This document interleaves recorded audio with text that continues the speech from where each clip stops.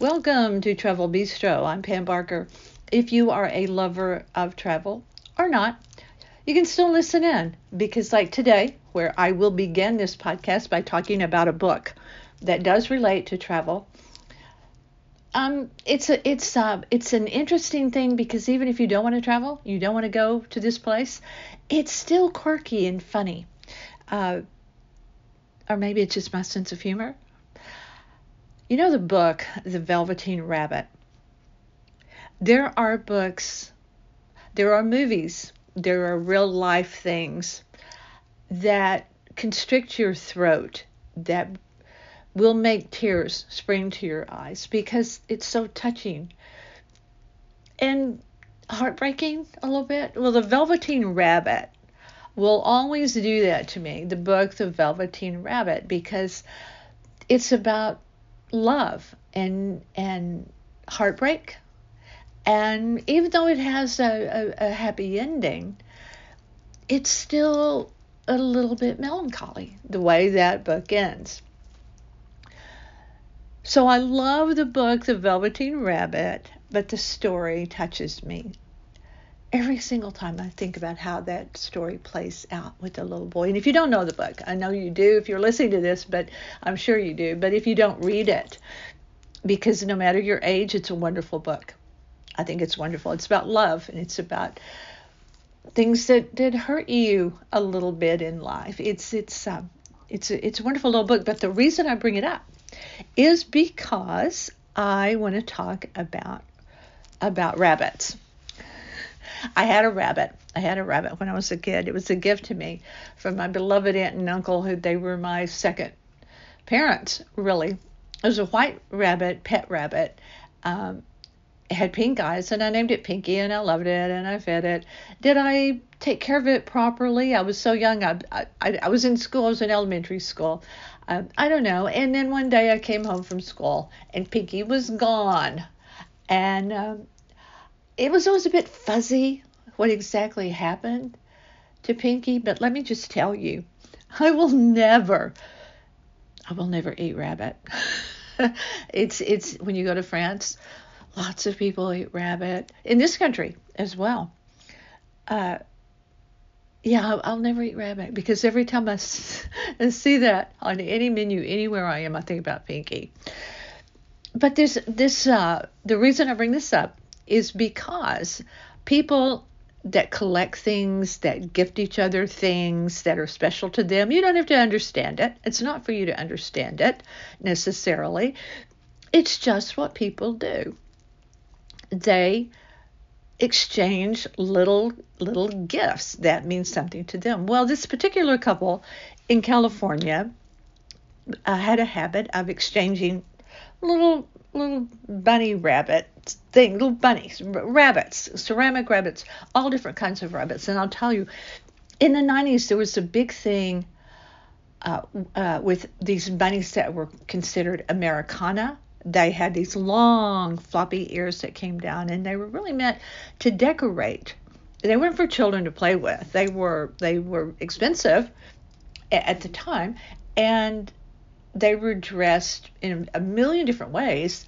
And if you had antiques, and I did at that time, a huge house full of them, you could use them in a really sweet way. Not in your living room, you wouldn't do that, but like in a bedroom.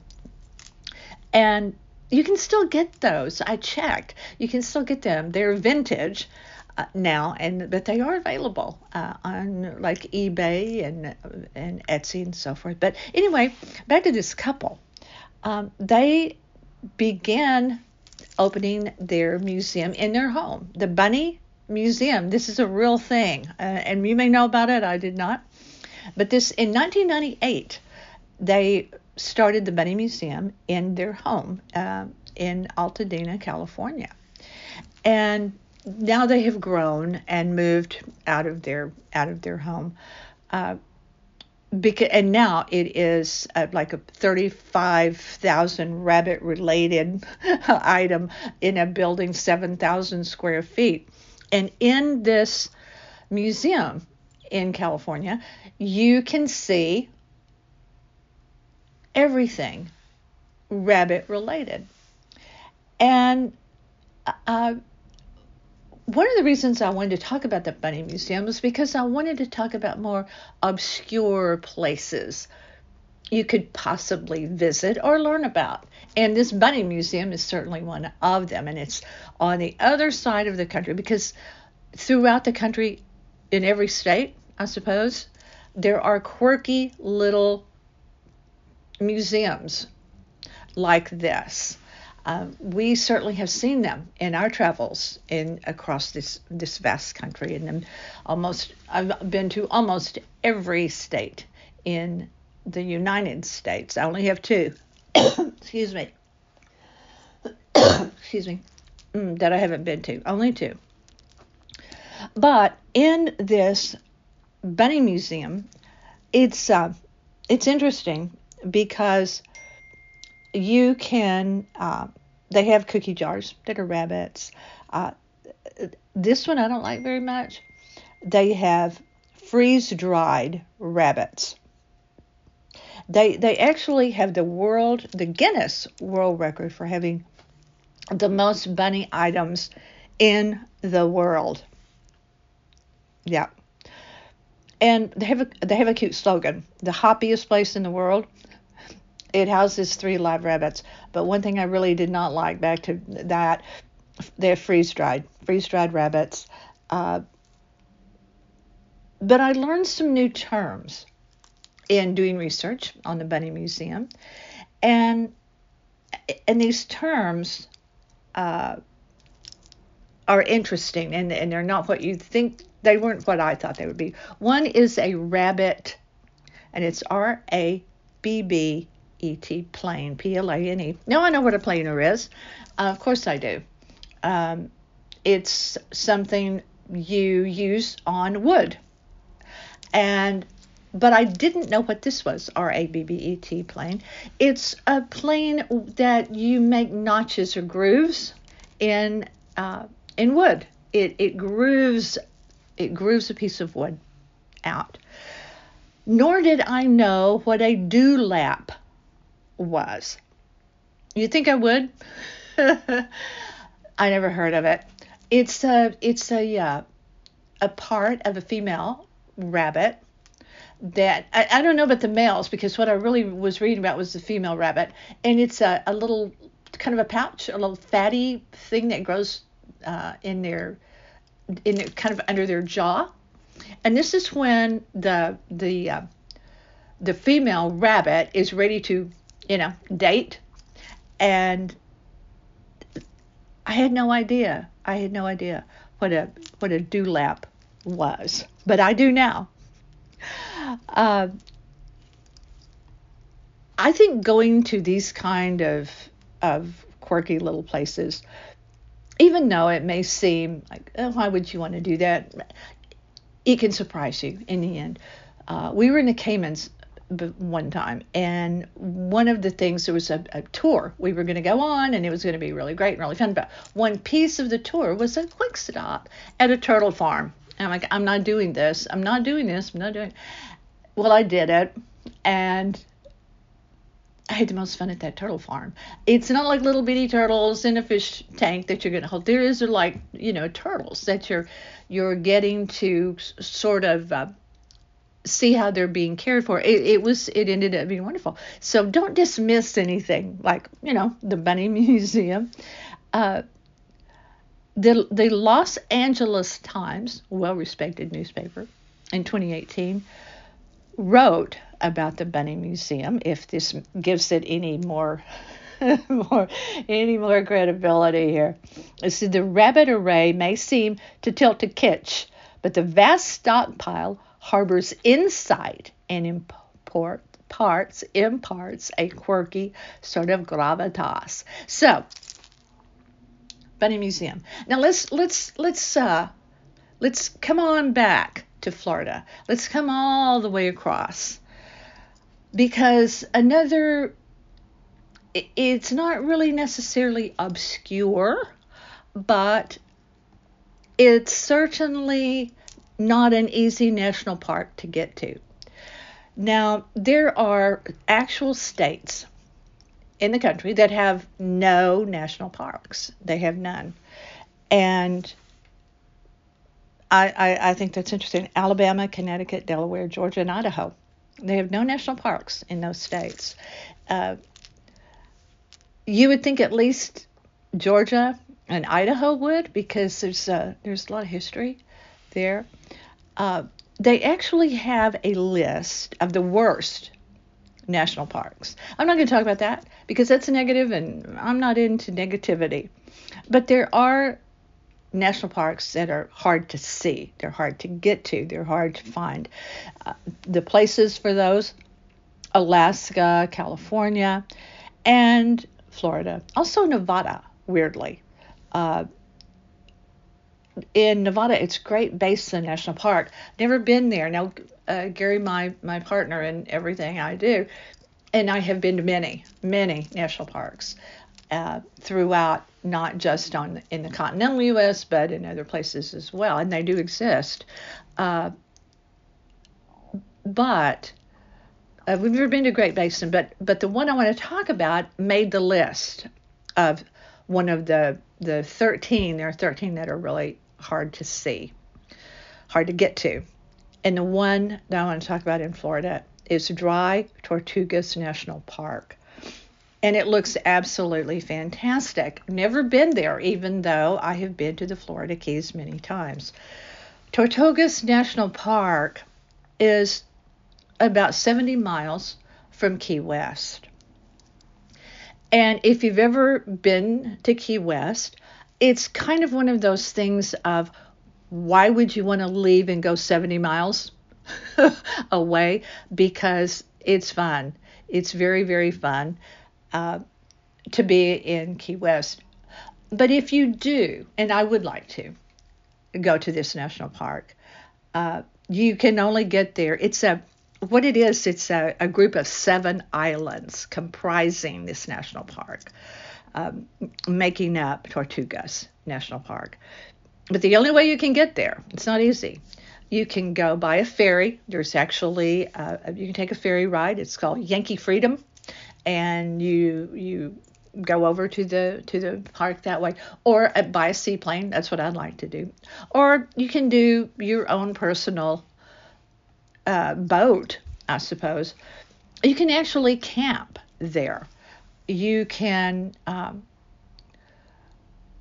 out on the beach. You can hike. There's a lot of stuff to do.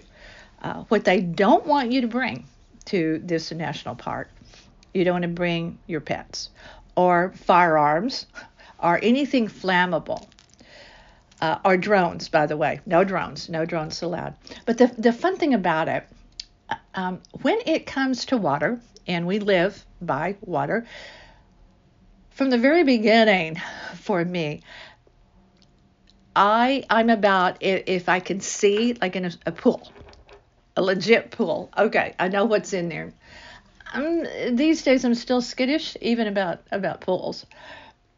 But if I can't see it, bottom line, the ocean, any kind of body of water is for sea life, not me. Here's what I like to do. I like to get comfy with a big hat, some sunglasses, some great champagne, or any non-alcoholic beverage you want to have. It doesn't matter. Lots of nice sunscreen. I have a UV up to 50 suit. My swimsuit has long sleeves. It's a full body thing, like a scuba dive suit, except it's colorful and has patterns to it. The only thing I have to use sunblock on: legs, hands, neck, my face. That's already done every morning. That's a given for me every day. I want to leave the ocean to the sea life.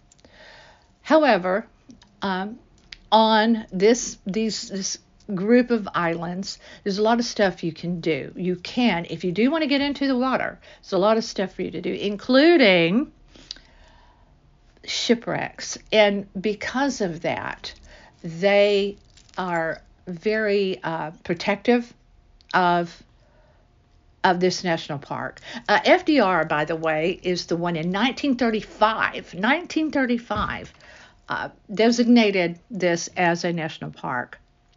It got a little bump, a little upgrade in 1983 to protect it from people doing damage to, for example, the shipwrecks, and they don't want people messing around with them.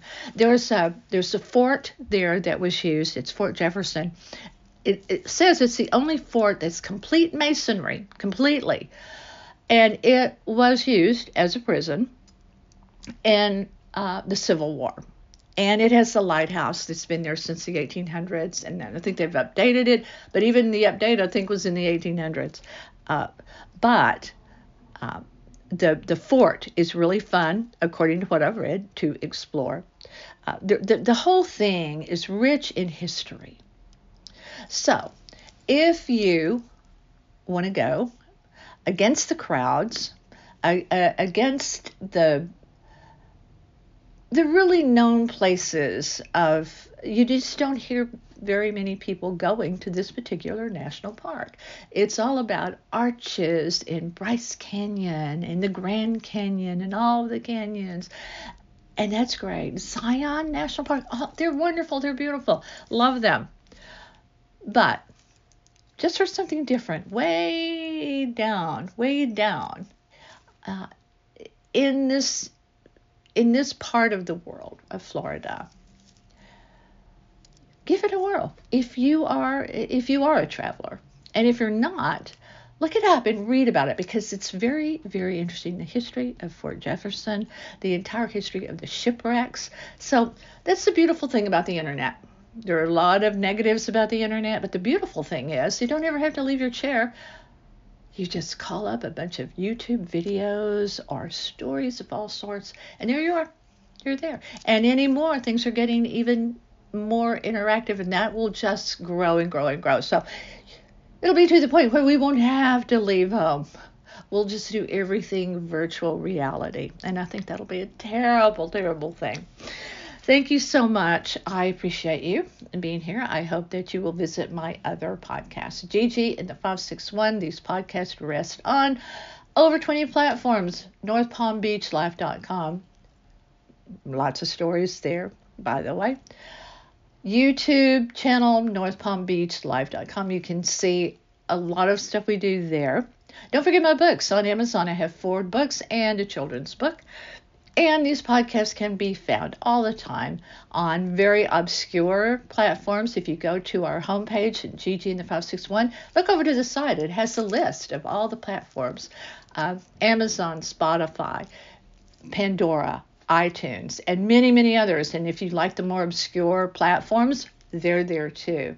Gary, my partner, my producer, puts everything out there, makes everything happen. Writes for NorthPalmBeachLife.com. It's an easy search. Go to the search box, put in a topic, something could come up that you're interested in. All of these podcast interviews with some really interesting people are also resting there and on all of these platforms. He also writes for Splash Magazine Worldwide and All Things Cruise. So thank you so much for participating in what we do. It's great to have you here at Travel Bistro. Happy trails.